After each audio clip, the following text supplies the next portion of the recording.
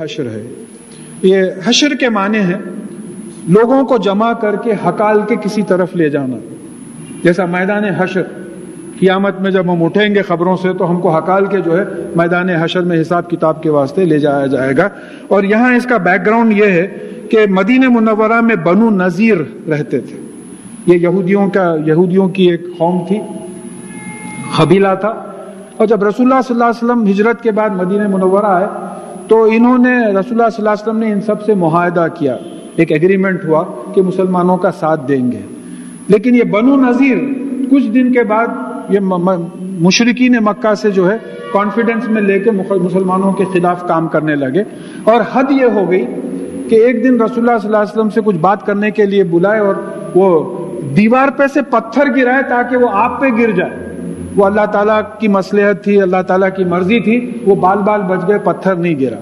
اس کے بعد میں 4 ہجری میں کچھ ایسے حالات ہوئے پتھر کے گرنے وغیرہ کا کہ حکم ہوا کہ ان کے قلعوں کو جو ہے گھیر لیا جائے. تو لہٰذا مسلمانوں نے ان کے قلعوں کو گھیر لیا اور اس کے بعد میں جو ہے ان کو اجازت دی گئی کہ اگر تم ہم سے ہار مان لیتے ہو تو پھر اپنا سامان لو اور یہاں سے نکل جاؤ. تو لہٰذا وہ مدینہ منورہ سے نکلے اور خیبر چلے گئے. پھر حضرت عمر رضی اللہ تعالیٰ عنہ کے زمانے میں، یہ حشر اول بولتے ہیں اس کو، حشر دوم عمر رضی اللہ تعالیٰ عنہ کے پاس سے جو ہے ان کو وہاں سے بھگا دیا گیا اور وہ سیریا چلے گئے، سیریا جانے پہ مجبور ہو گئے. یہ اس کے جو ہے خلاصہ ہے. بسم اللہ الرحمن الرحیم، اللہ کے نام کے ساتھ جو فائدہ پہنچانے والا ہے، رحم کرنے والا ہے. سبح للہ ما فی السماوات و ما فی الارض، آسمانوں میں اور زمین میں جو بھی ہے وہ اللہ تعالیٰ کی تسبیح بیان کرتا ہے. ایک معنی یہ ہوئے. پھر سورہ مزمل کی 7ویں آیت میں انشاءاللہ آپ پڑھیں گے کہ اِنَّ لَكَ فِي النَّهَارِ سَبْحًا طَوِيلًا، بے شک صبح کے وقت آپ کو سبحًا طویلا، بہت لمبی مصروفیت رہتی ہے. تو یہ سین بے ہے کا جو مادہ ہے، روٹ ہے، اس کے معنی پاکی بیان کرنے کے بھی ہوتے ہیں، مصروف رہنے کے بھی ہوتے ہیں. تو اس کے ایک معنی یہ بھی ہوتے ہیں کہ آسمانوں اور زمین میں جو کچھ ہے وہ اللہ تعالیٰ کے احکامات کی پابندی کرنے میں مصروف ہے تاکہ اللہ تعالیٰ کا نام بلند ہو. تسبیح کا مطلب ایک ہے. پھر ایک جگہ سورہ بنی اسرائیل میں بات آئی کہ ہر چیز آسمانوں اور زمین میں اللہ کی تسبیح کرتی ہے، یعنی پاکی بیان کرتی ہے، یا ہر چیز اللہ تعالیٰ کے احکامات کی پابندی میں مصروف ہے، مگر تم اس کی مصروفیت نہیں سمجھتے، تم اس کی تسبیح نہیں سمجھتے. ہر چیز مصروف، دونوں معنی بیٹھتے ہیں. ابھی بعض علماء ایسے ہوئے کہ ایک معنی لے لیے نکل گئے، دوسرے معنی لے لیے. ہم کو کمپرومائز کرنا ہے تو لغات میں دونوں معنی نکلتے ہیں، قرآن سے دونوں معنی ثابت ہوتے ہیں. کہ جیسا بولے کہ صبح کے وقت اللہ تعالیٰ کی تسبیح کرو تو ظاہر ہے سبحان اللہ، نمازوں کے بعد تسبیح کرو، یہ بات آ جاتی ہے. اور پھر جو کچھ آسمانوں میں ہے اور زمین میں اللہ تعالیٰ کی تسبیح کرتی ہے وہ ہوا العزیز الحکیم، اور وہ عزیز ہے، اقتدار والا ہے، مائٹی ہے، پاورفل ہے اور حکیم ہے. اس کے پاس وزڈم ہے، دانائی ہے، اس کی بنیاد پہ فیصلہ کرتا ہے اور اس کے فیصلے میں استحکام ہے، فرمنس ہے، اس کے فیصلے کو کوئی ٹال نہیں سکتا. هو الذی اخرج الذین کفروا من اہل الکتاب من دیارہم لاول الحشر، وہی ہے جس نے اہل کتاب میں سے جنہوں نے کفر کیا تھا ان کو پہلے حشر کے دن اپنے گھروں سے جو ہے نکالا. اہل کتاب میں سے کفر کرنے والا، ہماری جو اصطلاحات ہے، کافر بولے تو کافر کے معنی ہم الگ ہی لے لیں، جو اللہ کو نہیں مانتا، نبیوں کو نہیں مانتا. یہاں یہ اہل کتاب اللہ کو مانتے تھے لیکن محمد رسول اللہ صلی اللہ علیہ وسلم کا انکار کرتے تھے تو کافر ہو گئے. تو اہل کتاب نے کہ بہت سے لوگ پوچھتے ہیں کہ الذین کفروا من اہل الکتاب، اہل کتاب میں کافر کیسا ہوا؟ تو اہل کتاب میں کافر کا مطلب یہ ہوا کہ یہ اللہ کو تو مانتے تھے لیکن رسول اللہ صلی اللہ علیہ وسلم کو نبی ہونے سے کا انکار کرتے تھے. تو یہ یہودی جو رسول اللہ صلی اللہ علیہ وسلم کی نبوت کا انکار کرتے تھے ان کو اللہ تعالیٰ ہی نے پہلے حشر کے وقت نکالا.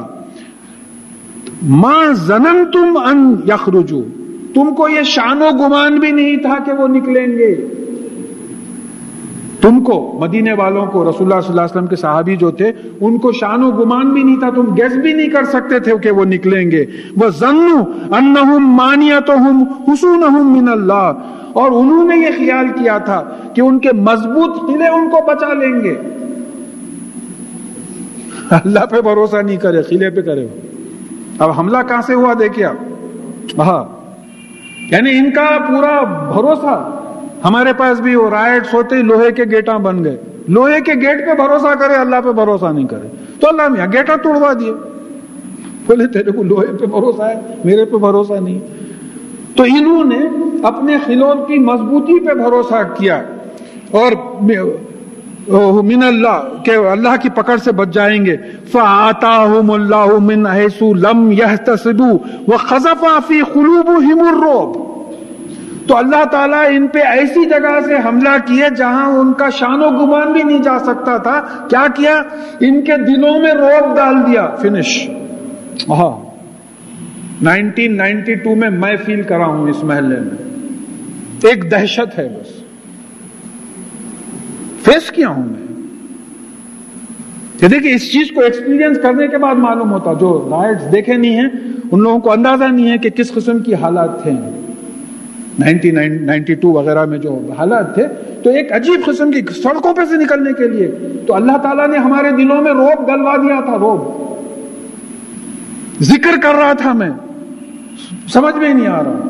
تو کسی صاحب کو فون کر کے بولا تو انہوں بڑی اچھی مثال دی. بولے دیکھیے صاحب بخار کم رہا تو ڈاکٹر بولتا 12 گھنٹے میں ایک وقت کھاؤ, تیز رہا تو بولتا ایوری 4 آورس. تو ذکر بڑھا دیجیے آپ, ہو سکتا ہے اس سے روب چلے جائے. زیادہ ذکر کیجیے. تو یہ روب کو ہم محسوس کر چکے ہیں. یہ سزا تھی, اللہ تعالیٰ کا قہر تھا, ہم نہیں پہچانے اس کو. پولیس ایکشن کے وقت کا روب بھی مجھے یاد ہے. کوئی فتح میدان میں اتر رہے تھے لوگ آ کے. تو اللہ تعالیٰ ایک کیسا حملہ تھا اللہ تعالیٰ کا. خیلوں پہ حملہ نہیں ہوا, تلواروں سے حملہ نہیں ہوا, گھوڑے اونٹاں دوڑانے کی ضرورت نہیں پڑی جو بات آگے آ رہی ہے. ان کے دلوں میں رعب ڈال دیا بس. تو جیسا ایک روایت میں آیا ہے کہ رسول اللہ صلی اللہ علیہ وسلم کا رعب یعنی 1 مہینے کی مسافہت سے محسوس ہوتا تھا. 1 مہینے کی سفر کے ڈسٹینس سے جو ہے محسوس ہوتا تھا رسول اللہ صلی اللہ علیہ وسلم کا رعب. تو یہ تو اللہ تعالیٰ کا رعب تھا. کیسا رعب ہو, ایک وحشت کے کیا ہوتا نہیں معلوم. تو اس سے کیا, اس کا نتیجہ کیا ہوا؟ یخربون بیوتہم بایدیہم وایدی المؤمنین. تو ایسا رعب پڑا کہ یہ اپنے گھر کو اپنے ہاتھوں سے توڑنے لگے, اور پھر مومنین سے بھی اللہ تعالیٰ نے توڑوا دیا. کوئی ہوگا بیوقوف جو اپنے گھر کو توڑے؟ بولے جب ہینڈ اوور کرنی ہے تو خراب کر کے ہینڈ اوور کرو, اپنے گھروں کو توڑ دیا. ایسا رعب اللہ تعالیٰ کا ان کے دلوں میں پڑا.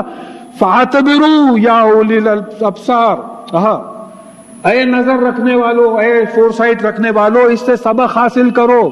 آج آپ کے پاس نیوکلیئر بام نہیں ہے تو کیا ہوتا؟ یہ رعب اگر دلوں میں پڑ گیا تو پھر کون آ سکتا ہے اس رعب کے ساتھ؟ بڑے سے بڑے ملک کا پریزیڈنٹ تھر تھرا رہا, پورے سائیکیٹرسٹ گھیرے ہوئے ہیں, بول رہے نہیں صاحب ہی has become psychic, we don't have any treatment for him. تو آپ اللہ پہ بھروسہ کریں گے تو اللہ تعالیٰ اس طریقے سے مدد کریں گے, ورنہ آپ وہ ٹینکوں پہ بنڈے مارتے رہیں گے. آپ جو تماشا دیکھ رہے ہیں فلسطین وغیرہ میں, کچھ بھی نہیں کریں گے. وہ ٹینک لے کے گھسیٹ کے چلے جا رہے ہیں, بچے لے چھوٹے چھوٹے بنڈے ٹینکوں پہ بھرے. وہ جو گولے سے نہیں اڑتی وہ ٹینک بنڈے سے کیا اثر ہوگا اس کو. تو یہاں ایک اشارہ یہ ہو رہا کہ اے مسلمانوں, اے نظر رکھنے والو, اس سے سبق لو. تم ہم پہ بھروسہ کرو, پھر دیکھو ہم کیسا جو ہے تمہاری مدد کرتے ہیں, اور کون ہے جو پھر ہمارے خلاف آ کے کھڑے رہے. اور انشاءاللہ قیامت میں یہی ہونے والا ہے, کیونکہ پورے آثار اس وقت جو بن رہے ہیں وہ تمام نام جو احادیث آثار قیامت کی, وہ تمام نام اس وقت ہماری نظر میں آ رہے ہیں. عراق ہے, شام ہے, دمشق ہے جہاں عیسیٰ علیہ السلام اتریں گے, شام میں جہاں سیریا میں جو ہے یاجوج اور ماجوج سے جنگ ہوگی, جہاں دجال کو قتل کیا جائے گا.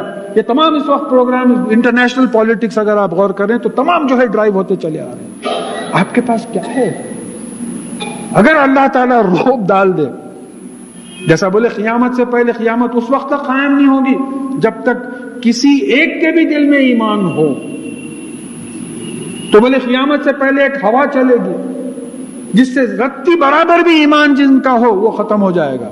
قیامت ایسوں پہ قائم ہوگی جس میں کوئی اللہ کو یاد کرنے والا نہیں ہوگا. تو ہوا چلے گی.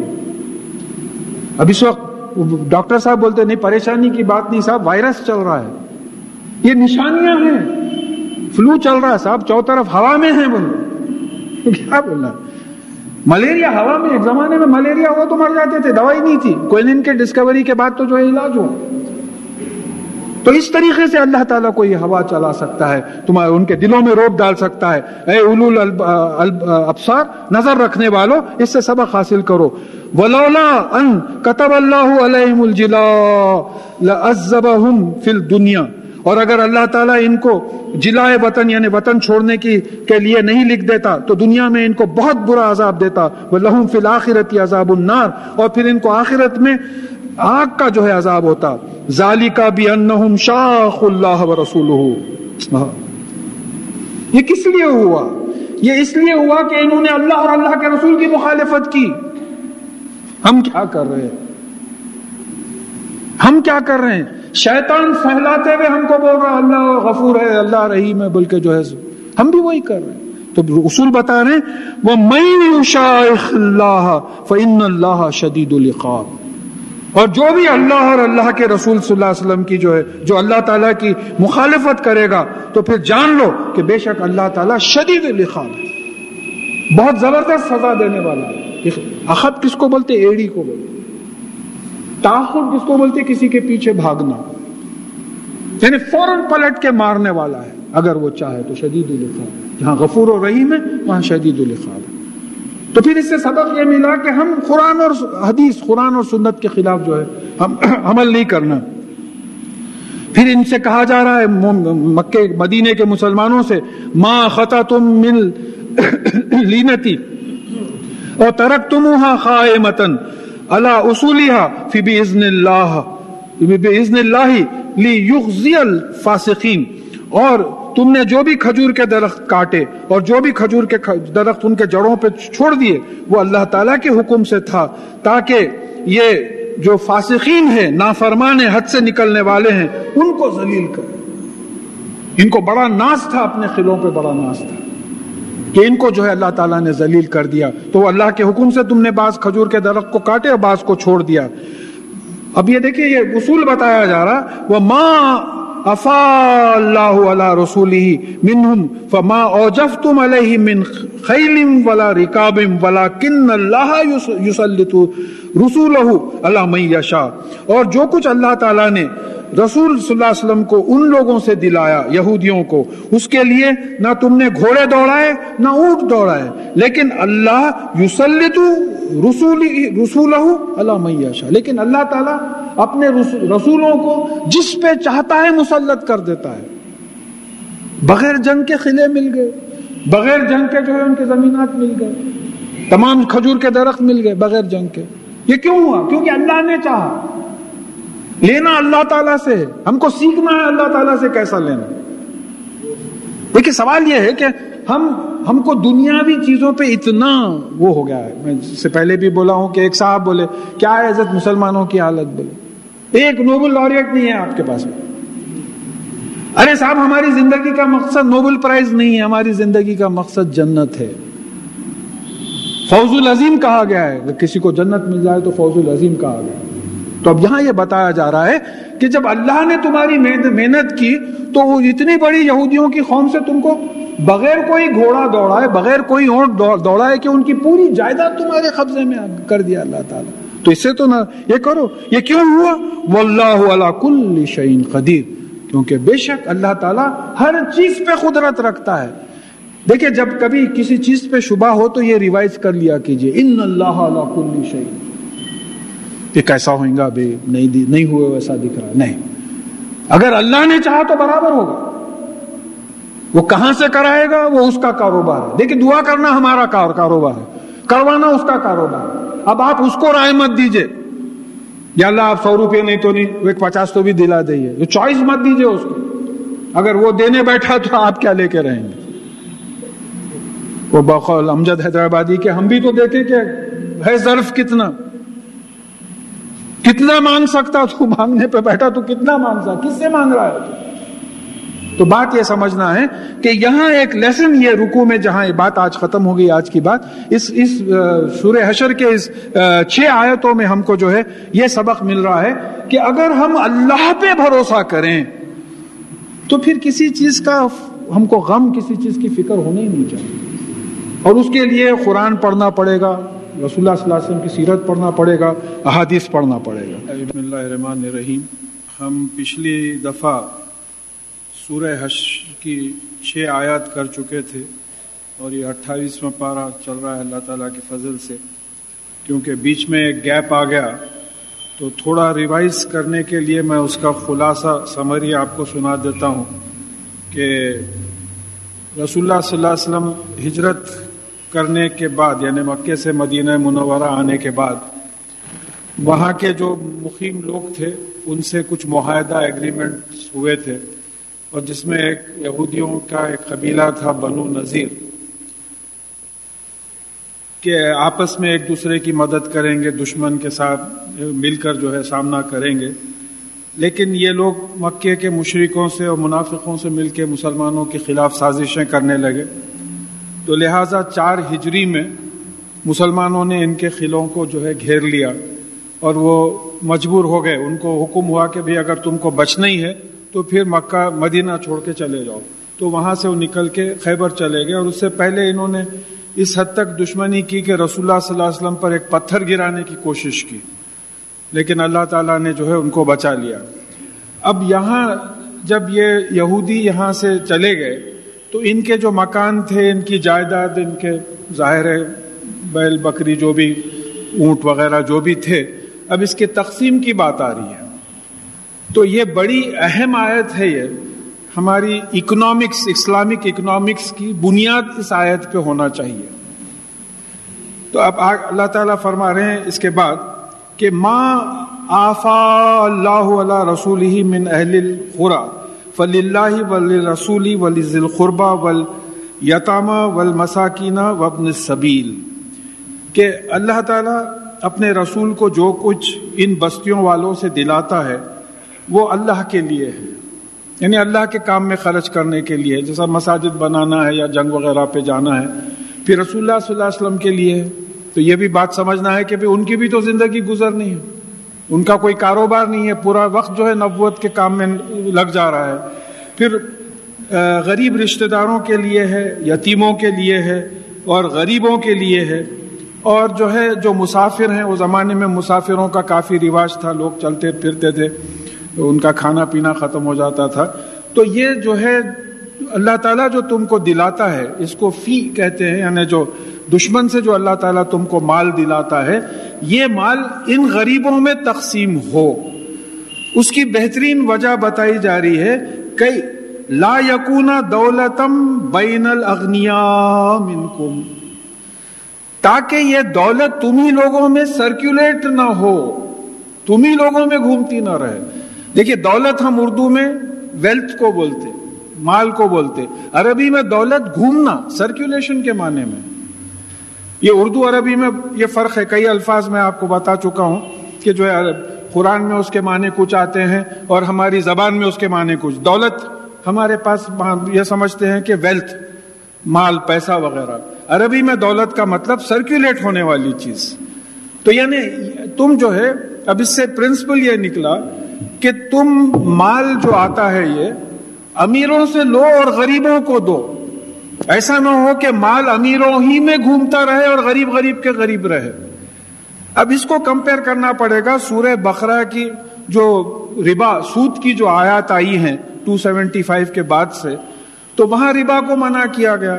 تو وہاں اسپرٹ کیا ہے کہ امیر آدمی غریب سے پیسہ نہ لے۔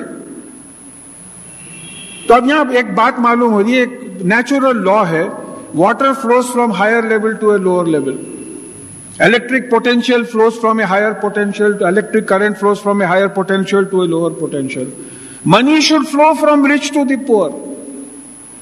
جیسا پانی اونچے اس سے جو ہے نیچے طرف آتا ہے، پیسہ بھی جو ہے امیر آدمی سے غریب کی طرف آنا، غریب سے امیر کی طرف نہیں جانا، یہ ربا ہے۔ دیکھیں اب یہ اکنامک اصول ہم کو مل گیا قرآن سے۔ اب اپنے کاروبار میں ہر جگہ یہ لگا کے دیکھیے کہیں ایسا ہو تو نہیں رہا ہے کہ ہمارے کاروبار میں ہم کہیں غریب سے پیسہ تو نہیں کھینچ رہے ہیں۔ تو اب ایک معلوم ہوا کہ صدقے کا ڈیفینیشن سورہ بقرہ میں بھی ہم اگر یاد ہے تو پڑھ چکے تھے کہ صدقہ اور زکوٰۃ کا ڈیفینیشن یہ ہے کہ ایک امیر آدمی اچھی نیت سے غریب آدمی کی مدد کرے، دولت دے۔ اس کا مخالف کیا ہے؟ ربا۔ ربا کیا ہے؟ ایک امیر آدمی بری نیت سے غریب آدمی سے پیسہ کھینچے۔ تو یہ اکنامک پرنسپل ہمارا ہو گیا۔ اکنامکس آف اسلام کیا ہے بولے تو یہ سمری ہے یہ آیت میں۔ اب یہاں آپ اپنے پورے کاروبار میں قرآن سے کیسا ہم پرنسپلز اصول کریں گے، نکالیں گے؟ آپ اپنے پورے کاروبار میں دیکھیے کہ کہیں ایسا تو نہیں ہو رہا کہ ہمارا پیسہ یعنی غریبوں سے امیر آدمی پیسہ لے رہا ہے، منع ہے۔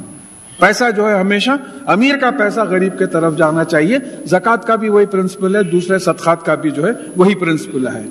پھر حکم ہو رہا ہے کہ وہ ما آتاکم الرسول فخذوہ وما نہاکم عنہ فانتہوا، اور رسول اللہ صلی اللہ علیہ وسلم تم کو جو دے دے وہ لے لو، اور جس سے روک دے رک جاؤ۔ یہ حکم ہے، یہ چاہے وہ پیسہ ہو چاہے کسی بات کا حکم ہو، یہ ملٹری ڈسپلن ہونا ہے ہمارے میں۔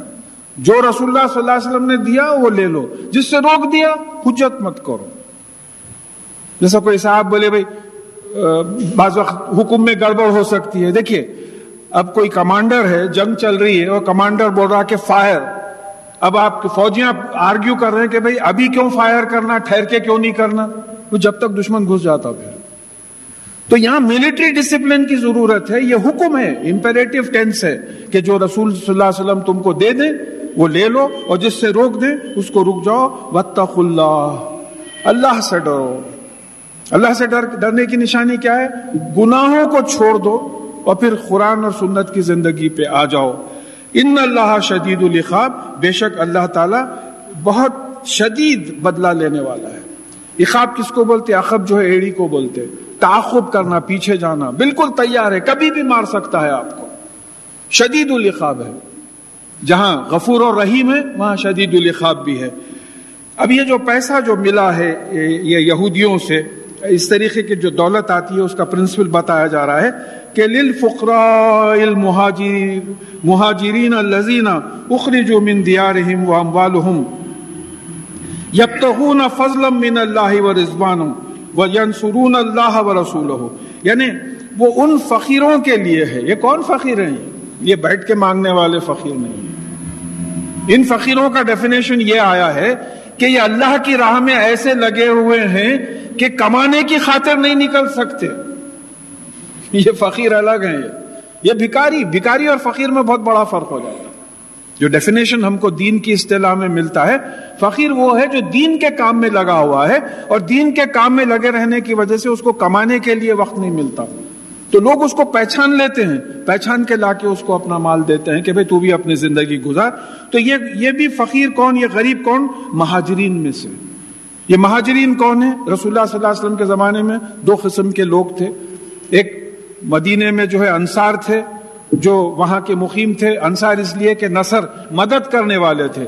مہاجر وہ تھے جو مکہ معظمہ میں کیونکہ کافر اور مشرک ان کو ستا رہے تھے تو وہاں سے نکل کے مدینہ منورہ آ گئے تھے، ہجرت کرے تھے۔ وہ کیسا ہجرت کرے تھے کہ انہوں نے ان کے گھروں سے ان کو نکال دیا گیا تھا، ان کے مال لے لیے گئے تھے۔ دیکھیں تھوڑی دیر یہ سوچ کے دیکھیے کہ ہم اتنی بڑی قربانی دے سکتے ہیں کہ اگر آج ہمارے سے تقاضا ہو کہ بھئی اسلام کی خاطر آپ اپنا گھر دار اور جتنا بینک بیلنس ہے چھوڑ دو، لگا دو اللہ کے دین میں۔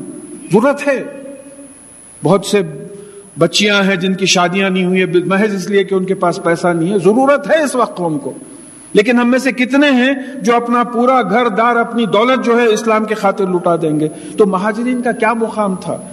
وہ اپنے گھروں سے نکالے گئے، اپنے جو ہے مال ان کو چھوڑنا پڑا، کائے کے لیے؟ یبتغون فضلا من اللہ ورضوانا، یعنی اللہ کے فضل کی تلاش میں اور اللہ تعالیٰ کی خوشی کے لیے نکل گئے۔ یہ ایمان اور یقین کی زندگی تھی ان کی۔ کیونکہ ہم میں وہ ایمان اور یقین نہیں ہے اس لیے ہم سے یہ چیزیں نہیں ہو سک رہی ہیں۔ معمولی خیرات کے لیے ہم لوگ جھجکتے ہیں۔ تو یہاں یہ بات تھا کہ گھر دار، مال وغیرہ چھوڑ دیے صرف جو ہے اللہ تعالیٰ کی فضل کے تلاش میں اور اللہ تعالیٰ کی خوشی کے لیے، اور پھر انہوں نے اللہ اور اللہ کے رسول صلی اللہ علیہ وسلم کی مدد کی، یعنی ہر قدم پہ ان کی مدد کی۔ تو کہا کہ اولئک ھم الصادقون، یہ ہیں، یہی ہیں جو سچے ہیں۔ کیسے سچے ہیں؟ انہوں نے اپنے ایمان کی صداقت اپنے عمل سے دی. یہ صادقین ہے. انہیں جھوٹا دعویٰ نہیں ہے بھئی آپ کون ہیں؟ میں مسلمان ہوں. تو اب اس کا سرٹیفکیٹ ہونا، اس کی تصدیق ہونا، اس کا ثبوت ہونا. تو مہاجرین نے یہ ثبوت دیا کہ وہ اپنا گھر دار وغیرہ چھوڑ دیا اللہ تعالیٰ کی خوشی کے لیے. والذین تبوؤا الدار والایمان من قبلہم، اور پھر وہ لوگ جو مدینہ منورہ میں پہلے سے بسے ہوئے تھے اور ان کے آنے سے پہلے جنہوں نے ایمان لا لیا تھا. یعنی حج پہ جب آتے تھے تو رسول اللہ صلی اللہ علیہ وسلم ان کو اسلام کے بارے میں بتاتے تھے. مدینے سے کچھ لوگ آتے تھے حج کے موقعوں پہ، تو وہ ایک اچھی خاصی ٹیم بن گئی تھی. پھر جب ہجرت کے بعد تو کافی لوگ اسلام قبول کرے. تو یہ لوگ مدینے میں پہلے سے مقیم تھے، تو یہ مہاجر جو آتے تھے ان کی جو ہے مدد کرتے تھے یہ لوگ. اور یحبون من ہاجر الیہم، اور جو بھی ان کے طرف ہجرت کر کے آتا مکہ معظمہ سے، ان سے محبت کرتے تھے، ان کو پسند کرتے تھے. یہ نہیں بولتے تھے یہ کہاں کی مصیبت پڑ گئی گلے. جیسا ایک واقعہ آتا کہ حضرت علی رضی اللہ تعالیٰ عنہ اپنے گھر سے باہر نکل کے کھڑے ہوئے تھے، پریشان تھے. لوگ پوچھے کہ کیا بات ہے؟ تو آپ نے کہا کہ کئی دن ہوئے ہیں مہمان نہیں آیا گھر میں. بولا ہم لوگوں کا حال یہ ہے کہ ہم گھر سے نکل کے باہر کھڑے رہیں گے یہ بولتے ہوئے کہ کئی دن ہوئے ہیں مہمان جا رہا نہیں گھر سے. فرق یہ ہے ہمارے ایمان اور ان کے ایمان اور یقین میں یہ فرق ہے. تو یہ جو ہے جو ہجرت کرتے ہیں ان کی طرف، ان سے محبت کرتے ہیں.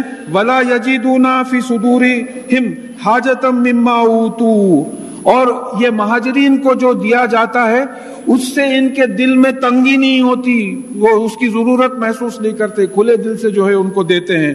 وَيُؤْثِرُونَ عَلَىٰ أَنفُسِهِمْ وَلَوْ كَانَ بِهِمْ خَصَاصَةٌ، اور وہ اپنے آپ پر ان کو ترجیح دیتے ہیں، پریفر کرتے ہیں، حالانکہ وہ خود تنگی میں ہوتے ہیں. یہ ہے خیرات، یہ ہے بھائی چارگی، یہ ہے اسلام. ان سے ہم کو سبق لینا ہے. اور پھر ایک بہترین وہ بات بتائی گئی ہے ان کی خاصیت کہ وَمَن یُوقَ شُحَّ نَفْسِهِ فَأُولَٰئِکَ هُمُ الْمُفْلِحُونَ، اور جو شخص جو نفس یعنی شوہ سے بچا لیا گیا یہی کامیاب. یہ شوہ کیا چیز ہے؟ اس کو انگریزی میں بولیں گے سیلفشنس، اردو میں بولیں گے خود غرضی. اگر اس کو سمجھانے کی کوشش کرے تو میری سمجھ میں یہ آیا کہ میرا مال جانا نہیں اور دوسرے کا مال میرے پاس آ جانا.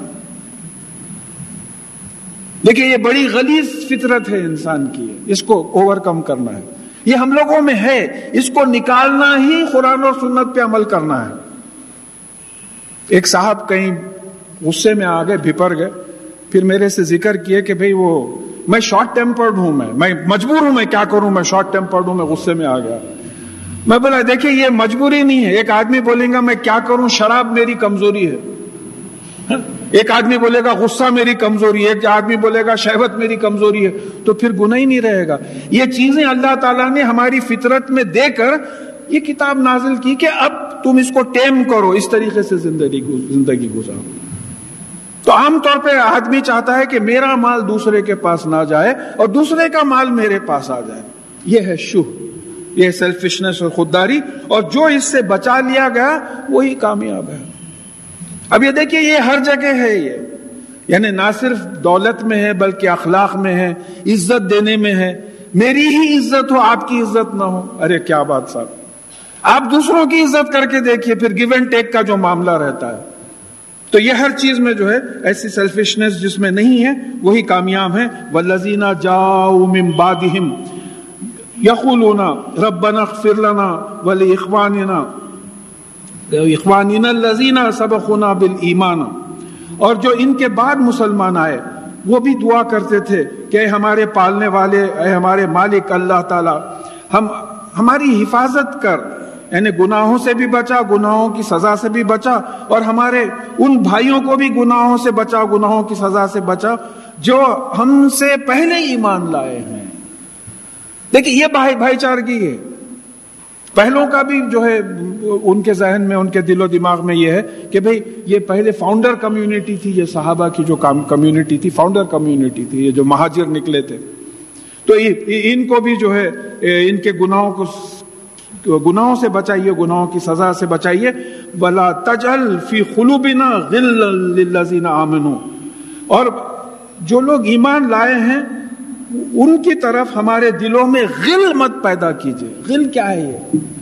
یہ جو ہے کمینہ پن، کینہ، دوسروں کی خوشی سے اپنے کو غم ہونا، دشمنی طبیعت میں. یہ تو اب یہ دعا یہ کر رہے ہیں کہ جو لوگ ایمان لائے ہیں ان سے ہمارے دل میں ایسی غلیظ کیفیت مت پیدا کر. دوستی کی دعا کر رہے ہیں، دشمنی کی دعا نہیں کر رہے ہیں. تو ایک عجیب بھائی چارگی تھی، ایک عجیب یونٹی تھی. دیکھیں میں تو بہت کھلے طور پہ بولتا ہوں کہ آج بھی وہ 57 58 اسلامک کنٹریز اگر ایک جگہ ہو جائیں تو انشاءاللہ کسی کی مجال نہیں ہے کہ آنکھ اٹھا کے دیکھ لیں. یہ ڈس یونٹی ہے جو تباہ کر دی ہے ہم کو. ہر مسجد میں 2 کمیٹیز، ہر محلے میں 4 جھگڑے. تو اس قسم کی وجہ سے جو ہے ہماری تباہی ہو گئی ہے. تو یہاں آپ ان سے لیسن لیجئے کہ جو بعد میں آ رہے ہیں وہ بھی پہلے والوں کے لیے دعا کر رہے ہیں کہ یا اللہ ہمارے دل میں ان سے کینہ، کپٹ، دشمنی، اس قسم کی کوئی فیلنگ جو ہے مت رہنے دیجئے. ربنا انکا رؤوف الرحیم، اے ہمارے پالنے والے مالک اللہ، تو رؤوف ہے اور رحیم ہے. یعنی تو جو ہے نقصان، رؤوف کون ہوتا ہے؟ نقصان سے بچانے والا. رحیم کون ہوتا ہے؟ ترس کھانے والا. تو ہم پر ترس کھا کر ہم کو نقصان سے بچاتا ہے، تو اس نقصان سے بچا لے. کون سی؟ کہ مومنوں کے خلاف دل میں غلیظ قسم کی فطرت رکھنا، اس نقصان سے ہم کو بچا لے. دیکھیں جو اسماء الحسنہ آتے ہیں آیت کے آخری میں، اگر اس میں ذرا غور کریں تو بڑے معنی خیز ہوتے ہیں. ہم خالی رائم اینڈ ریدم پہ چلے جاتے ہیں کہ یہ جو نقصان دہ کیفیت ہے ہماری، اگر ہم مومنین کے لیے آپس میں بھائی چارگی کی فیلنگ نہ رکھیں اور ان کے لیے غلط دشمنی، کینے وغیرہ کی اگر کیفیت رکھیں تو یہ ہمارے لیے نقصان دہ ہے. آپ رؤوف ہیں، آپ کو اپنے اس کوالٹی، اس ایٹریبیوٹ کا واسطہ کہ ہمارے دلوں میں جو اس قسم کی کیفیت مت پیدا کر. یہ ان کی دعا ہے، ہماری بھی دعا ہے. الم تری الی الذین نافقوا، کیا تم نے ان لوگوں کے پر غور نہیں کیا جنہوں نے نفاق کیا تھا، منافق تھے. دیکھیں پھر چلتے چلتے یہ بات سمجھ لیں کہ منافق کون ہوتے ہیں. منافق رسول اللہ صلی اللہ علیہ وسلم کے زمانے میں مدینے میں ایسی قوم تھی جن کے دل میں ایمان نہیں تھا اور جو مسلمانوں کی طرح حرکتیں کرتے تھے. یعنی یہاں تک کہ جو ہے رسول اللہ صلی اللہ علیہ وسلم کی امامت میں ان کی نمازیں ہوتی تھی، لیکن وہ دشمنوں کا ساتھ دیتے تھے، دل میں ایمان نہیں رہتا تھا. اللہ تعالیٰ نفاق سے بچائے، شرک سے بچائے، کفر سے بچائے، ہر گناہ سے بچائے. تو کیا آپ نے ان منافقین کو نہیں دیکھا؟ یقولون لاخوانہم الذین کفروا من اہل الکتاب. تو یہ اہل کتاب سے جنہوں نے رسول اللہ صلی اللہ علیہ وسلم کا انکار کیا، ان سے یہ کہتے ہیں. یہ کون لوگ تھے؟ یہ بنو نذیر جن کو نکالا گیا تھا شروع میں، جو میں حوالہ دیا. ان سے یہ لوگ رازداری کرتے تھے منافق. دیکھیں یہ بنو نذیر بھی جو ہے مسلمانوں کے دشمن تھے، یہ منافق بھی مسلمانوں کے دشمن تھے. یہ تو آپس میں ان کی بات چیت ہوتی تھی کہ ان سے وعدہ کرتے تھے یہ منافق اہل کتاب سے، یہودیوں سے، کہ لئن اخرجتم لنخرجن معکم، اور اگر تم یہاں سے نکالے گئے تو ہم یقیناً تمہارے ساتھ نکلیں گے. ولا نطیع فیکم احدا ابدا، اور ہم تمہارے سلسلے میں تمہارے خلاف کسی کی نہیں سنیں گے. وَإِن قُتِلْتُمْ لَنَنْصُرَنَّكُمْ، اور اگر تم سے جنگ کی گئی تو ہم یقیناً تمہاری مدد کریں گے. وَاللَّهُ يَشْهَدُ إِنَّهُمْ لَكَاذِبُونَ، اور اللہ تعالیٰ گواہی دیتا ہے کہ یہ جھوٹے ہیں، یہ جھوٹ بول رہے ہیں. حالانکہ دونوں دشمن ہیں، مسلمان دونوں دشمن ہیں. اس کو کلیریفائی کر رہے ہیں کہ لئن اخرجوا لا يخرجون معهم، اگر یہ یہودی نکالے گئے تو یہ منافق ان کے ساتھ نہیں جائیں گے.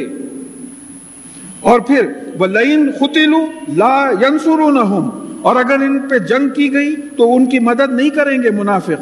وَلَئِن نَصْرُهُمْ لَيُوَلُّنَّ الْأَدْبَارَ، اور اگر مدد کرنے بھی لگے تو وہ پیٹ پھیر کے بھاگ جائیں گے. اس کی ریزن نیچے آ رہی، ثُمَّ لَا يُنْصَرُونَ، اور اس کے بعد ان کی مدد نہیں کی جائے گی. لَأَنْتُمْ أَشَدُّ رَهْبَةً فِي صُدُورِهِمْ مِنَ اللَّهِ، تمہارا خوف ان کے دلوں میں اللہ سے زیادہ ہے.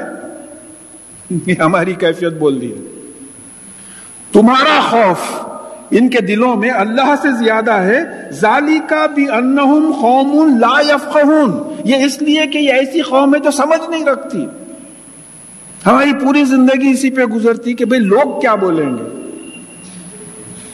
بھئی آپ بول رہے ہیں کہ منجے ہمارے پاس جائز نہیں ہے، چوتھی ہمارے پاس جائز نہیں ہے، یہ ہمارا طریقہ نہیں ہے، مسنون نہیں ہے، مگر نہیں کرے تو لوگ کیا بولیں گے؟ تو ہمارا بھی تو وہی معاملہ ہے کہ ہم لوگوں سے زیادہ ڈر رہے ہیں، اللہ تعالیٰ سے نہیں ڈر رہے ہیں، اور فیصلے چاہتے ہیں کہ پھر صحابہ کے ویسے ہوں. یہ عجیب قسم کا ڈیمانڈ ہے ہمارا.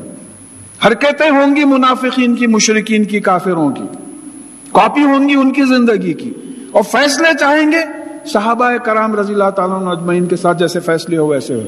تو بول رہے کہ یہ ناسمجھی ہے، یہ اللہ کے سوا کسی کا خوف دل میں نہیں ہونا چاہیے، کسی کا خوف نہیں ہونا چاہیے. اب اس کی مثال پیچھے گزری بھی ہے کہ بنو نذیر جو نکالے گئے خلوں سے، کیا کیا اللہ تعالیٰ نے؟ ان کے دلوں میں رعب ڈال دیا، ختم ہو گئی بات. ان کے دلوں میں رعب ڈال دیا، ڈر گئے، ڈر کے قلعے اپنے مکان اپنے ہاتھوں سے توڑ کے چلے گئے. آج بھی جو ہے اللہ تعالیٰ وہی ہے، آج بھی وہ معاملے ہمارے ساتھ ہو سکتے. لیکن یہ کن کے ساتھ ہوئے؟ رسول اللہ صلی اللہ علیہ وسلم ان کے صحابہ کے ساتھ ہوئے. تو اگر ویسے ایمان اور عمل ہم پیش کریں تو انشاءاللہ ہمارے ساتھ بھی وہی معاملہ ہوگا. لا یقاتلونکم جميعا، یہ سب مل کر تم سے نہیں لڑ سکتے، الا فی قرى محصنۃ او من وراء جدور، یعنی یا تو اگر وہ تم سے لڑے بھی تو جو ہے ایسے شہروں میں جو قلعے بنے ہوئے ہیں، قلعوں کے پیچھے سے یا پھر دیواروں کے پیچھے سے لڑیں گے. یہ بڑے ڈرپوک قسم کے لوگ ہیں. باسوہم بینہم شدید، ان کی آپس میں دشمنی، آپس میں لڑائی بہت شدید ہے. تحسبہم جمیعا وقلوبہم شتیٰ، تم سمجھتے ہو کہ وہ ایک ہیں لیکن ان کے دل الگ الگ ہیں ہماری طرح. دیکھیے میں ریپیٹ کر دیتا ہوں کہ درس قرآن کا مطلب، قرآن سمجھنے کا مطلب ان آیتوں کو ہم اپنے پہ اپلائی کر کے جانچے کہ ہم کہیں نفاق کی کیفیت میں تو نہیں ہیں. ورنہ تلاوت تو روز کر لیتے ہیں لوگ گھر میں. دیکھیے یہ واقعات بھئی کرے ہوں گے، ہم کو کیا کرنا ہے؟ موسیٰ علیہ السلام کو فرعون کے پاس بھیجے اللہ تعالیٰ، ہم کو کیا کرنا ہے وہ واقعات سے؟ یہ قرآن میں جب یہ واقعات پڑھتے تو وہ چیزیں ہم اپنے آپ کو اپلائی کر کے دیکھیں کہ یہ بیماریاں ہم میں تو نہیں ہیں. اس واسطے تو یہ ایسا حشر ہم لوگوں کا نہیں ہو رہا. تو یہ تم سمجھتے ہو کہ یہ ایک جماعت ہے، لیکن یہ ٹکڑے ٹکڑے الگ الگ ہیں. یہ ان کے 72 73 فرقے ہیں ہمارے بھی. تو یہ آیت ہم پہ نہیں جمتی. تو مطلب یہ ہوا کہ مومن ہونے کا ایک کنڈیشن یہ ہے کہ سارے مسلمانوں میں ایک اتحاد ہو، ایک جماعت ہو، ایک جماعت ہو. یہاں تو ہم غیروں سے چھوڑیے، آپس میں ایک دوسرے کی دشمنی کو نہیں نبھا سک رہے، آپس میں ایک دوسرے کو بڑھنے نہیں دے رہے ہیں لوگ. اس قسم کی کیفیت ہے. ذالک بانہم قوم لا یعقلون، اور یہ اس لیے ہے کہ یہ قوم عقل نہیں رکھتی، ہمارے ویسی ہے، یہ عقل نہیں رکھتی. ایمان کا تقاضا اتحاد ہے، کیونکہ ان کے دلوں میں ایمان نہیں ہے، ان میں اتحاد نہیں ہے. اگر ہم میں اتحاد نہیں ہے مطلب یہ ہے کہ ہمارے دلوں میں ایمان نہیں ہے. میتھمیٹکس کا فارمولا ہے سیدھا سادہ، اسی لیے ہو رہا ہے. تو یہ ساری کوشش یہی ہے کہ جتنی بھی بن سکے چھوٹی موٹی جماعت مسلمانوں کی. وہ جماعت کیا ہے بھائی؟ نماز کی جماعت ہی ہماری جماعت ہے. تو یہ ایک جگہ پہ آ جائیں. تو ان کی مثال اللہ تعالیٰ دے رہے ہیں، جیسا ان کی پہلے دشمنی کی مثال دے رہے ہیں کہ کمثل الذین من قبلہم قریبا ذاقوا وبال امرہم ولہم عذاب علیم، یعنی جیسا ان سے قریب کے لوگ گزرے. اب اکثر مفسرین کا خیال ہے کہ یہ جنگ بدر کا حوالہ ہے کہ بدر میں ان کی بڑی شکست ہوئی تھی، 70 کافر جو ہے شہید ہوئے تھے، 70 قیدی لیے گئے تھے. تو جیسا ان کی مثال ایسی ہے جیسا قریب میں وہ لوگوں نے اپنے معاملے میں اپنے اعمال کا نتیجہ بھگت لیا اور ان کے لیے جو بہت تکلیف دینے والا عذاب ہے، اسی طرح منافقین کو بھی ہوگا. پھر دوسری مثال دے رہے ہیں دھوکے کی کہ کمثل الشیطانی، جیسے شیطان کی جیسی مثال ہے. اس قال للانسان اکفر فلما کفر قال انی بریء منکم انی اخاف اللہ رب العالمین. اور جب انسان کو وسوسہ ڈالتا ہے، بولتا ہے کہ اللہ تعالیٰ یعنی حق کا انکار کر، اندر سے وسوسہ ڈالتا ہے کہ حق کا انکار کر. حق کیا ہے؟ قرآن حق ہے، رسول اللہ صلی اللہ علیہ وسلم حق ہے، اللہ تعالیٰ خود حق ہیں، یہ تمام جو قیامت کے بعد جی اٹھنا حق ہے، تقدیر حق ہے. تو شیطان جو ہے وسوسے بیچ میں دلوں میں ڈالتا کہ جو ہے حق کا انکار کر. اور جب آدمی کفر کرتا، ان چیزوں کا اقرار کرتا، تو فوراً بھاگ جاتا، بولتا مجھے اللہ کا ڈر ہے، میں تم سے بری ہوں، I am free of you, don't blame me. اور یہ ہم محسوس کرتے ہیں، ہم شیطان کو پہچانتے ہیں. جی ہم خود شیطان ہیں تو شیطان کو کیسا نہیں پہچانے؟ شیطان الگ پہچانے جاتا. اور اس کی بہترین ترکیب یہ ہے کہ قرآن سنت حدیث پڑھیے آپ، تو جہاں کوئی دل میں ایسا خیال آیا جو آپ کو محسوس ہو رہا ہے یہ قرآن اور سنت اور حدیث کے خلاف بات جا رہی ہے، شیطان کا وسوسہ ہے، بالکل شیطان کا وسوسہ. دیکھیے جب تک اپنے ضمیر کو قرآن سنت اور حدیث فیل نہیں کریں گے آپ، بھریں گے نہیں، صحیح اور غلط کی تمیز نہیں آئے گی. آپ پڑھنا پڑے گا، قرآن پڑھنا پڑے گا، سمجھنا پڑے گا، حدیث پڑھنا پڑے گا، سمجھنا پڑے گا، رسول اللہ صلی اللہ علیہ وسلم کی زندگی پڑھنا پڑے گا.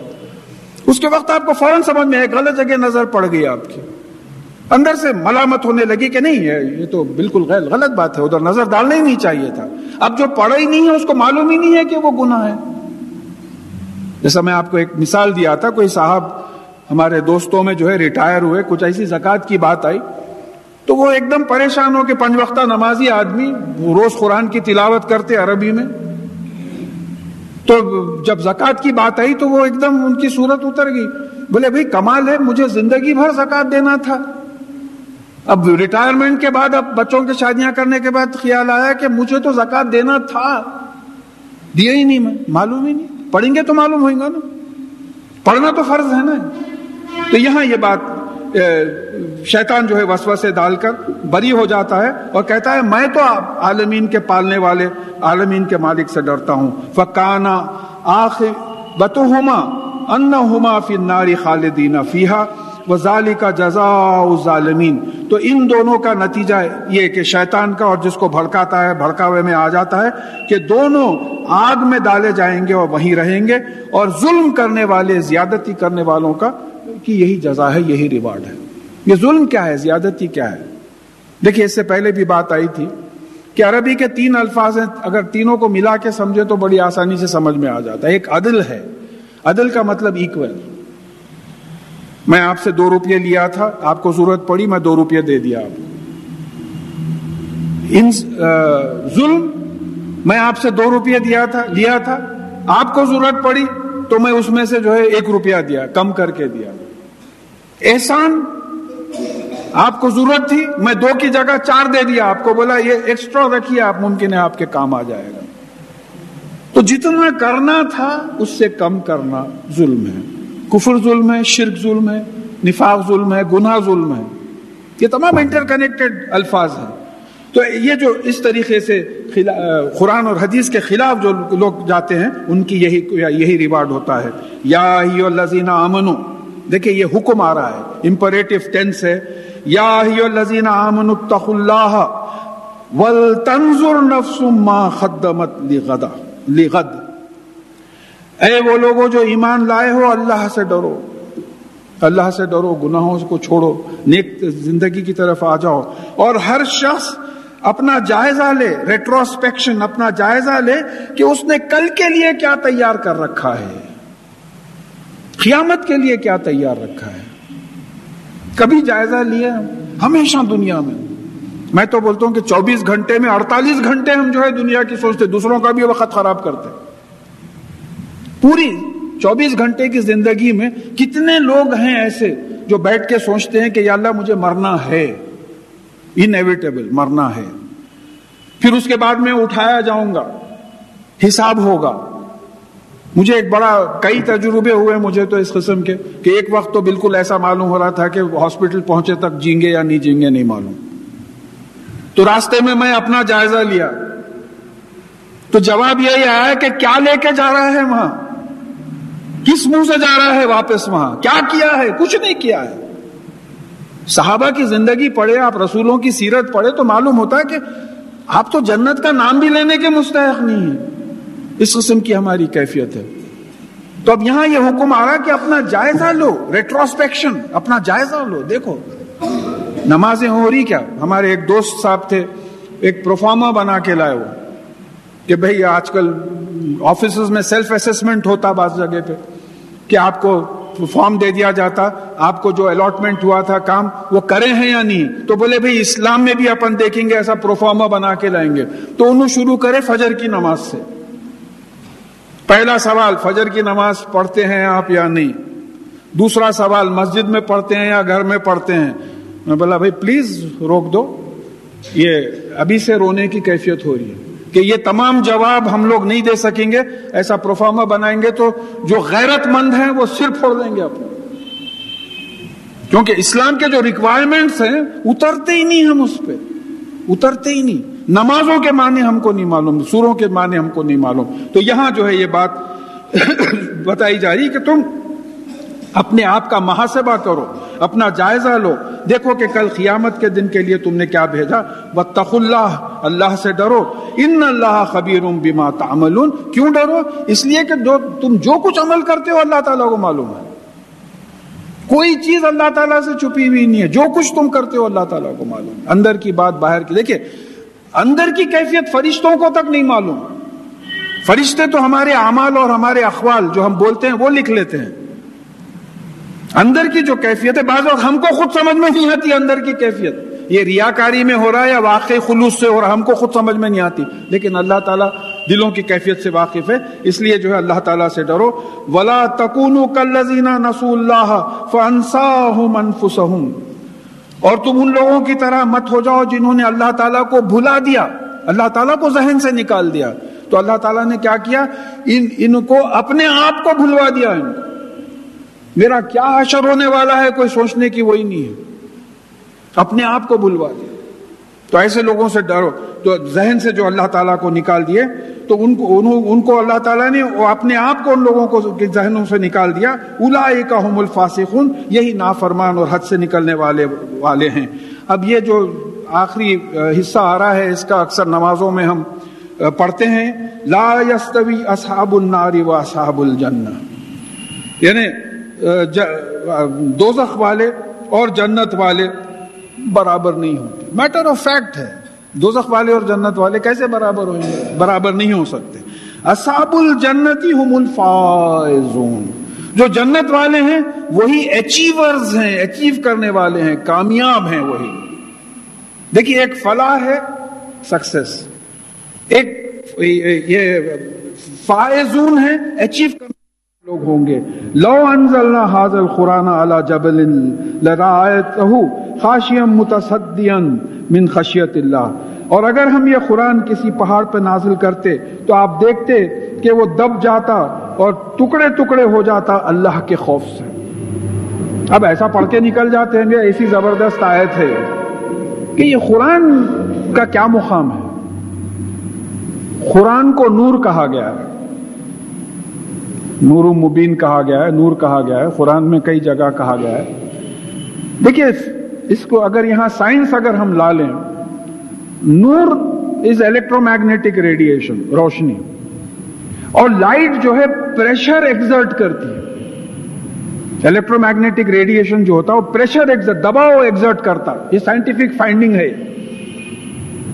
کوئی بھی فزسسٹ سے پوچھ لیجئے آپ, کسی بھی بک کو ریفر کر لیجئے, یہ چیزیں مل جائیں گی آپ. قرآن نور ہے تو نور بھی دباؤ ڈالتا ہے. یہ کیسا دباؤ ڈالتا ہے کہ پہاڑ بھی ٹکڑے ٹکڑے ہو جائیں دب کے, ایسا دباؤ ڈالتا ہے. اس کا کوئی ثبوت؟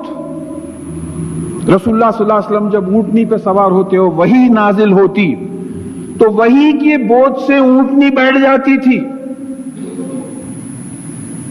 حضرت زید بن ثابت رضی اللہ تعالیٰ عنہ کا قول ہے کہ آپ کی مانڈی پہ رسول اللہ صلی اللہ علیہ وسلم کی مانڈی تھی اور وہی نازل ہونے لگی تو آپ نے ایسے محسوس کیا کہ میرا پیر ٹوٹ کے ٹکڑے ٹکڑے ہو جائے گا. اور ہم بھی بے غیرت ہیں کہ یہ قرآن ہاتھ میں لیے ہماری وہ کیفیت نہیں ہوتی جیسا قرآن ہے کہ اگر پہاڑ پہ نازل کرتے ہم, اگر پہاڑ پہ نازل کرتے تو وہ دب کے ٹکڑے ٹکڑے ہو جاتا. اس کا ثبوت جو ہے مل گیا یہاں. بس ہم اللہ تعالیٰ ہم کو توفیق دے کہ ہم اس سے سبق لیں. وَتِلْكَ الْأَمْثَالُ نُضْرِبُهَا لِلنَّاسِ لَعَلَّهُمْ يَتَفَكَّرُونَ. اور یہ مثالیں ہیں جو ہم انسانوں کے لیے بیان کرتے ہیں تاکہ وہ تفکر کریں, غور کریں, سوچیں کہ کیا قرآن ہے, کہ ایسا قرآن ہم پہ اثر نہیں کر رہا. کیا بات ہے بھائی؟ قرآن تو ایک ایسی چیز ہے، نور ہے، اندھیروں کو دور کرنا چاہیے. ہماری زندگی میں اندھیرے نہیں ہونا. اب تھوڑے دن سے پاور فیلیئرز بہت ہو رہے ہیں. رات کے وقت پاور فیلیئر اگر ہو گیا تو آپ کو سمجھ میں نہیں آتا کدھر جا رہے ہیں. ایک دم بیٹھے بیٹھے لائٹ چلے گی، آپ ٹیبل سے ٹکرا رہے ہیں، کرسی سے ٹکرا رہے ہیں، ایک عجیب قسم کا ماحول ہو جا رہا ہے. تو اب یہ تو میٹیریل زندگی ہے آپ کی. یہ جو اندر کی ایبسٹریکٹ زندگی ہے، ایمان کی کیفیت ہے، وہاں بھی بے نوری ہے. اسی لیے گناہ اتنے بڑھ گئے ہیں. یہ گناہ نہیں دکھ رہے. تو بول رہے ہیں یہ مثالیں تاکہ تم تفکر کرو، تم غور کرو اس پہ کہ تمہاری زندگیوں میں اندھیرے اس لیے ہے کہ تم قرآن کی روشنی سے اپنی زندگی نہیں گزار رہے. اور یہ 3 آیات ایسی ہیں جس میں کچھ 17 اسماء الحسنی آئے ہیں. یہ اکثر نمازوں میں دہرائی جاتی ہیں. یہ بھی هو اللہ الذی لا الہ الا ہو، وہ اللہ ہے جس کے علاوہ کوئی الہ نہیں ہے. تو پھر ہم تھوڑا سا ریوائز کر لیں کہ اللہ اور الہ میں کیا فرق ہے. لا الہ الا اللہ، یہ بہت امپورٹنٹ کلمہ ہے. اللہ اس میں ذات ہے، نیم آف دی پرسن، اور الہ name of the designation, head of the universe. اب مثال دینا پڑتا، ابو الکلام نام ہے ایک شخصیت کا. پریزیڈنٹ آف انڈیا ایک عہدہ ہے جس پہ وہ ہیں. اللہ کے سوا کوئی الہ نہیں، کیونکہ اللہ تعالیٰ ہمیشہ سے ہیں، اب ہیں اور ہمیشہ رہیں گے، تو ہمیشہ وہی الہ رہیں گے، کوئی چینج نہیں ہوگا. تو اللہ کیا ہے؟ Supreme authority in the creation. الہ ایک ڈیزگنیشن ہے، عہدہ ہے، supreme authority in the creation. اس پہ کون بیٹھے ہوئے ہیں؟ اللہ، جن کا نام اللہ ہے. تو اللہ اس نام ہے اور الہ عہدہ ہے، ڈیزگنیشن. یہ میں ڈیریویشن کیسا لایا ہے دیکھیں. یہاں آپ کو سورہ اعراف کی 127 آیت میں یہ بات بتائی گئی کہ فرعون کے جو ساتھی تھے، یعنی قرآن نے الہ کو کیسا ڈیفائن کیا اور ہم اس کو کیسا مس انٹرپریٹ کر لیے. فرعون کے ساتھیوں نے فرعون سے کہا کہ کیا آپ موسیٰ علیہ السلام کو اور ان کے ساتھیوں کو ایسی چھوڑ دیں گے کہ آپ کو اور آپ کے آلیہتکا کو چھوڑ دیں؟ یعنی مطلب یہ ہوا کہ فرعون بھی کچھ خداؤں کی پوجا کرتا تھا. بات ہی بدل گئی. اب جو خود خداؤں کی پوجا کرتا دوسرے، تو وہ کیسا خدا ہو سکتا؟ پہلی بات. ابھی اور 2 آیتیں ہیں. تو اب یہ روایتوں میں آیا کہ وہ بتوں کی پوجا کرتا تھا، چاند سورج ستارے وغیرہ کی پوجا کرتا تھا. تو یہ ثابت ہو گیا قرآن سے کہ فرعون خود کسی کی پوجا کرتا تھا. تو الہ ہیڈ جو رہتا وہ کسی کی پوجا کیوں کرے گا؟ تو مطلب یہ ہے کہ یہ خود الہ کا کلیم کس طریقے کا تھا. پھر دوسری جگہ سورہ قصص کی 38ویں آیت میں فرعون یہ پوچھتا ہے کہ کیا میرے علاوہ الہن غیری، میرے علاوہ تم نے کوئی الہ لے لیا ہے؟ پھر یہاں خود کو الہ بول رہا. تو یہاں الہ بولنے کا مطلب کیا ہے؟ میں ہیڈ آف دی اسٹیٹ ہوں، میں I am the supreme authority in Egypt. میرے علاوہ کون سی اتھارٹی ہے؟ کون سا الہ ہے؟ اتھارٹی کے سینس میں فرعون پوچھ رہا کہ میں بادشاہ ہوں، میرے علاوہ کون سا بادشاہ ہے؟ تو معلوم ہوا کہ قرآن سے ڈیفینیشن یہ ملا کہ الہ is the head of the state, head of the whole state. پھر اس کے بعد میں سورہ مرسلات کی 24ویں آیت میں انا ربکم الاعلی بولا. تو اب ربکم الاعلی کس سینس میں بولا؟ رب کے معنی عربی میں کیا ہوتے ہیں؟ پالنے والے کے، مالک کے. میں بادشاہ کی حیثیت سے تمہارا مالک اور تمہارا پالنے والا ہوں. اب اس کو ہم مس انٹرپریٹ کر لیا کہ فرعون خدائی کا دعویٰ کرا. نہیں، ایسی بات نہیں ہے. وہ خود دوسروں کی پوجا کرتا تھا تو خدائی کی دعویٰ کیسا کرے گا؟ مس انٹرپریٹیشن ہو گیا ہے، بہت بڑا مس انٹرپریٹیشن ہو گیا. تو قرآن سے ثابت ہو رہا ہے کہ الہ اس کائنات کا سب میں بڑی شخصیت، سب میں بڑا عہدہ جو ہے، جو supreme authority in the universe, اقتدار اعلیٰ جس کو بولتے ہیں، اس عہدے پہ جو فائز ہے، the person who is holding that position is اللہ، نام ہے ان کا. تو بول رہے کہ هو اللہ الذی لا الہ الا ہو، وہ اللہ ہے، اس کے علاوہ اور کوئی الہ نہیں ہے. وہ ڈیزگنیشن پہ اور کوئی نہیں بیٹھا ہوا ہے. He doesn't share that designation with anyone. There is no co-president, there is no joint president, there is no additional president. There is only one president. یہ بات سمجھے آپ. اگر آپ الہ میں کسی اور کو لا کے بٹھائیں گے تو پھر شرک ہو جائے گا، کسی کو نہیں ملانا ہے۔ عالم الغیب و شہادہ، یعنی یہ غیب کا بھی عالم ہے جو دکھتا نہیں ہے، اور جو دکھتا ہے اس کا بھی عالم ہے۔ اب یہاں دیکھیے بات غور کیجئے کہ پہلے غیب آیا بعد میں عالم آیا۔ اب سائنٹیفکلی ایک اسٹیبلشڈ ہے کہ more than 90% of the universe is unseen. Black holes اتنے بڑے ہیں، سورج کا 3 بلین ٹائمز ہیویئر ایک بلیک ہول ڈسکور ہوا، 13 بلین لائٹ ایئرز دور۔ یعنی اگر وہاں سے لائٹ نکلتی تو ایک سیکنڈ میں 3 لاکھ کلومیٹر ٹریول کرتی ہے لائٹ۔ تو اگر وہاں سے لائٹ نکلتی تو 13 بلین ایئرز ہو جاتے لائٹ کو یہاں تک پہنچنے کے لیے۔ تو اتنی بڑے، تو یہ غیب زیادہ ہے، تو پہلے غیب آیا بعد میں شہادہ آیا۔ پھر عالم ہے، دیکھیے علیم اور عالم میں کیا فرق ہے۔ علیم جس میں علم ہو، عالم جو اپنے علم کو ظاہر کرتا ہے۔ عقیل جس میں عقل ہے، عاقل جو اپنے عقل کو ظاہر کرتا ہے۔ فعیل جس میں کام کرنے کی صلاحیت ہو، فاعل جو کام کرتا ہے۔ عالم الغیب و شہادہ مطلب یہ ہے انہوں نے ہم کو بھی غیب اور شہادہ کا کچھ علم دیا ہے۔ اللہ تعالیٰ نے ہم کو بھی غیب کا علم دیا۔ کیسا علم دیا؟ ایٹامک سٹرکچر نہیں دکھتا، بڑے بڑے الیکٹران مائکروسکوپ سے جو الٹیمیٹ پارٹیکلز ہیں وہ نہیں دیکھ سکے، لیکن انفرنس سے ہم کو کنکلوژن ڈرا کرے، اور یہ پورا علم اللہ تعالیٰ کا دیا ہوا ہے۔ وَلَا يُحِيطُونَ بِشَيْءٍ مِّنْ عِلْمِهِ إِلَّا بِمَا شَاءَ، یعنی جتنا اللہ تعالیٰ نے علم دیا ہم اتنا ہی احاطہ کر سکتے، اس سے بڑھ کے نہیں کر سکتے۔ تو اب یہ غیب میں پاسٹ ٹینس بھی آ گیا، تاریخ آ گئی، پریزنٹ ٹینس آ گیا۔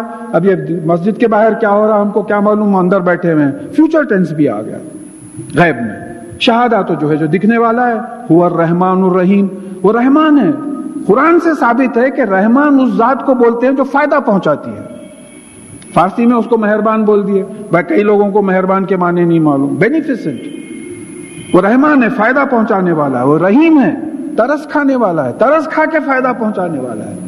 اب ایک ایک صفت کو اللہ تعالیٰ کی دیکھیں، نام اللہ ہے، ڈیزگنیشن الہ ہے، اور کوالیفیکیشنز یہ چلے آ رہے ہیں۔ یہ کوالیفیکیشنز آپ کہیں اپلائی کرے تو لکھتے آپ name so and so, designation so and so, qualification M A کرے، بی ایس سی کرے، ایم ایس سی کرے، پی ایچ ڈی کرے، ڈی ایس سی کرے، پورے آپ اکثر ڈاکٹروں کے بورڈز پہ آپ کو دکھتے ہیں، یہ کوالیفیکیشنز۔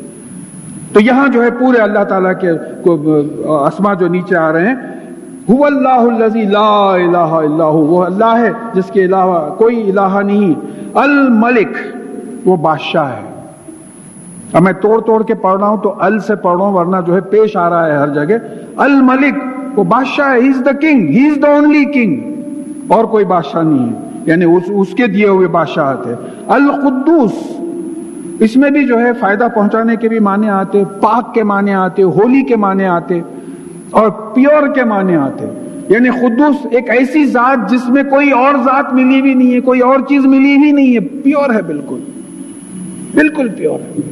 پانی ہے H2O، اس میں نمک نہیں ہے، کوئی چیز نہیں ہے، خالی H2O مالیکیولز جو ہے بھرے ہوئے، پیور ہے، قدوس ہے، بالکل پاک ہے۔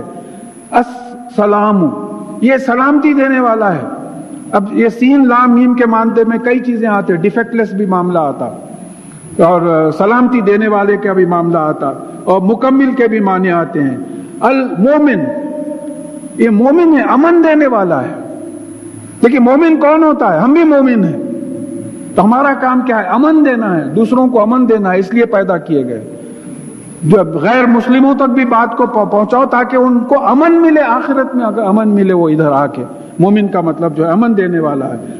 المہیمن، المہیمن کا مطلب کیا ہے کہ ایک مثال سے سمجھایا گیا ہے کہ جیسا مرغی کے چھوٹے چھوٹے بچے ہوئے ہیں اور چیل حملہ کرنے کے اس میں ہے، تو ماں جو رہتی مرغی اور بچوں کو پروں کے اندر لے لیتی چھپانے کے لیے، تو مہمین کا یہ معنی۔ تو قرآن کے لیے بھی یہ لفظ استعمال ہوا ہے کہ پچھلی کتابوں کو وہ ایسے ہی پروٹیکٹ کرتی ہے جیسا مرغی اپنے بچوں کو پروٹیکٹ کرتی ہے۔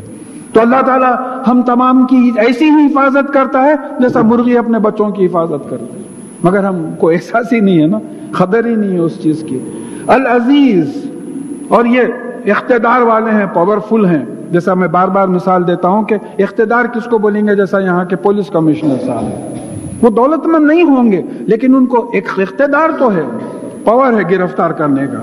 الجبار، یہ کمپیل کر سکتے ہیں، جبر کر سکتے ہیں، زبردستی کر سکتے ہیں، قانون کو توڑ سکتے ہیں، اپنا بنایا ہوا قانون کو توڑ سکتے ہیں، جبار ہیں۔ متکبر ہیں، ان میں کبر ہے، بڑائی ہے۔ اب ظاہر ہے جب ان میں بڑائی ہے تو تکبر میری چادر ہے، مجال نہیں کسی کے کہ میری چادر پہ کوئی قدم ڈالے۔ جس کے دل میں رائی برابر تکبر ہوگا وہ جنت میں داخل نہیں ہوگا، کیونکہ تکبر اللہ تعالیٰ کا حق ہے، کیونکہ وہ ساری کائنات کو پیدا کیے ہیں، ساری کائنات کو چلا رہے ہیں، ان کا حق ہے۔ سبحان اللہ عما یشرکون، اور یہ جو لوگ شرک کرتے ہیں اللہ تعالیٰ کی ذات و صفات میں دوسروں کو ملاتے ہیں، وہ اس سے بہت پاک ہیں، ڈیفیکٹ لیس ہیں، بہت بلند ہیں، کوئی چیز ان میں ملی بھی نہیں ہو، بالکل جو ہے پیور پاک ہیں۔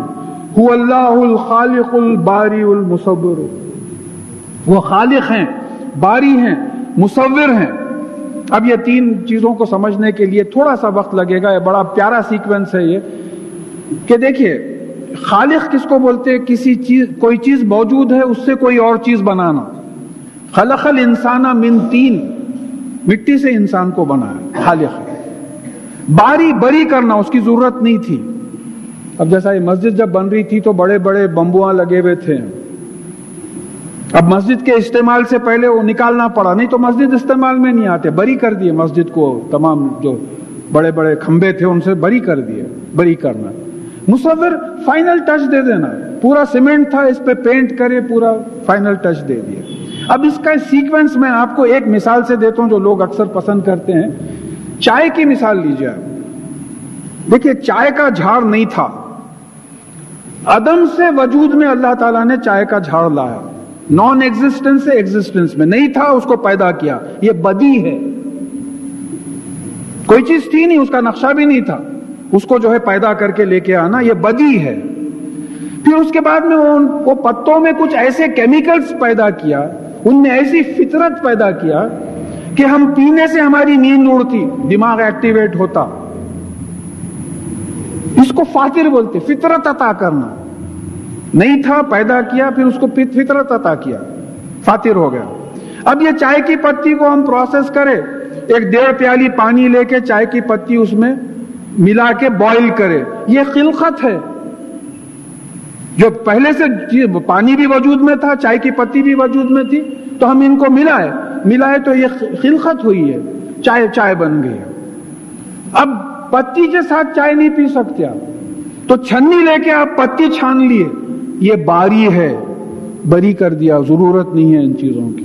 ڈائنوسورس کی اب ضرورت نہیں ہے، اب ایپ مین کی ضرورت نہیں ہے، جو چیزوں کی ضرورت نہیں تھی تمام جو ہے نکال دیا، اب ان چیزوں کی ضرورت نہیں ہے۔ آپ پوری بایولوجیکل ہسٹری پڑھ لیجئے، آپ جو آرگینزمز کی ضرورت تھی وہ رہے، جیسا جیسا ان لوگوں کی ضرورت نہیں رہی ان کو نکال دیا گیا۔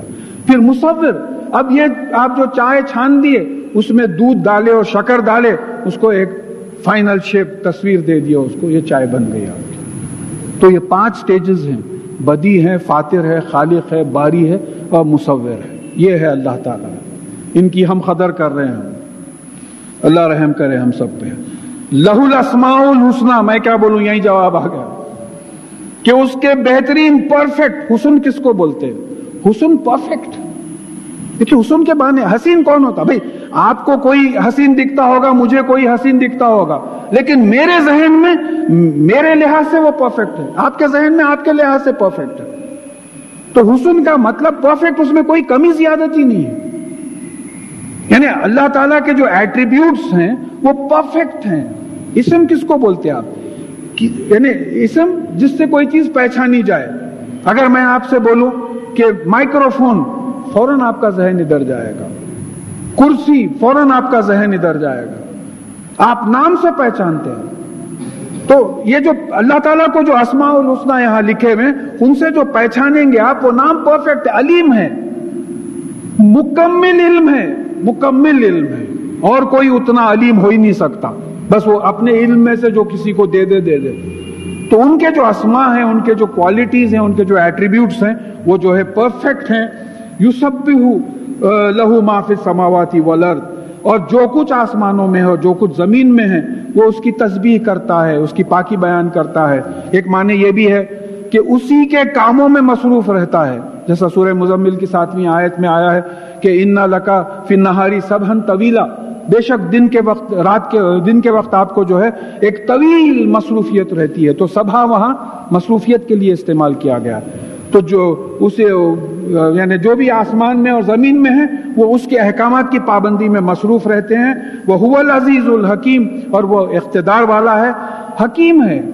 کاف میم کے مادے میں بار بار بات آئی ہے کہ وہ دانا ہے، وزڈم ہے اس میں، وزڈم کی بنیاد پہ وہ جو ہے فیصلے کرتا ہے، اور وہ فیصلوں میں استحکام ہے، فرمنس ہے۔ حکیم کا مطلب یہ ہوا۔ تو یہ سورہ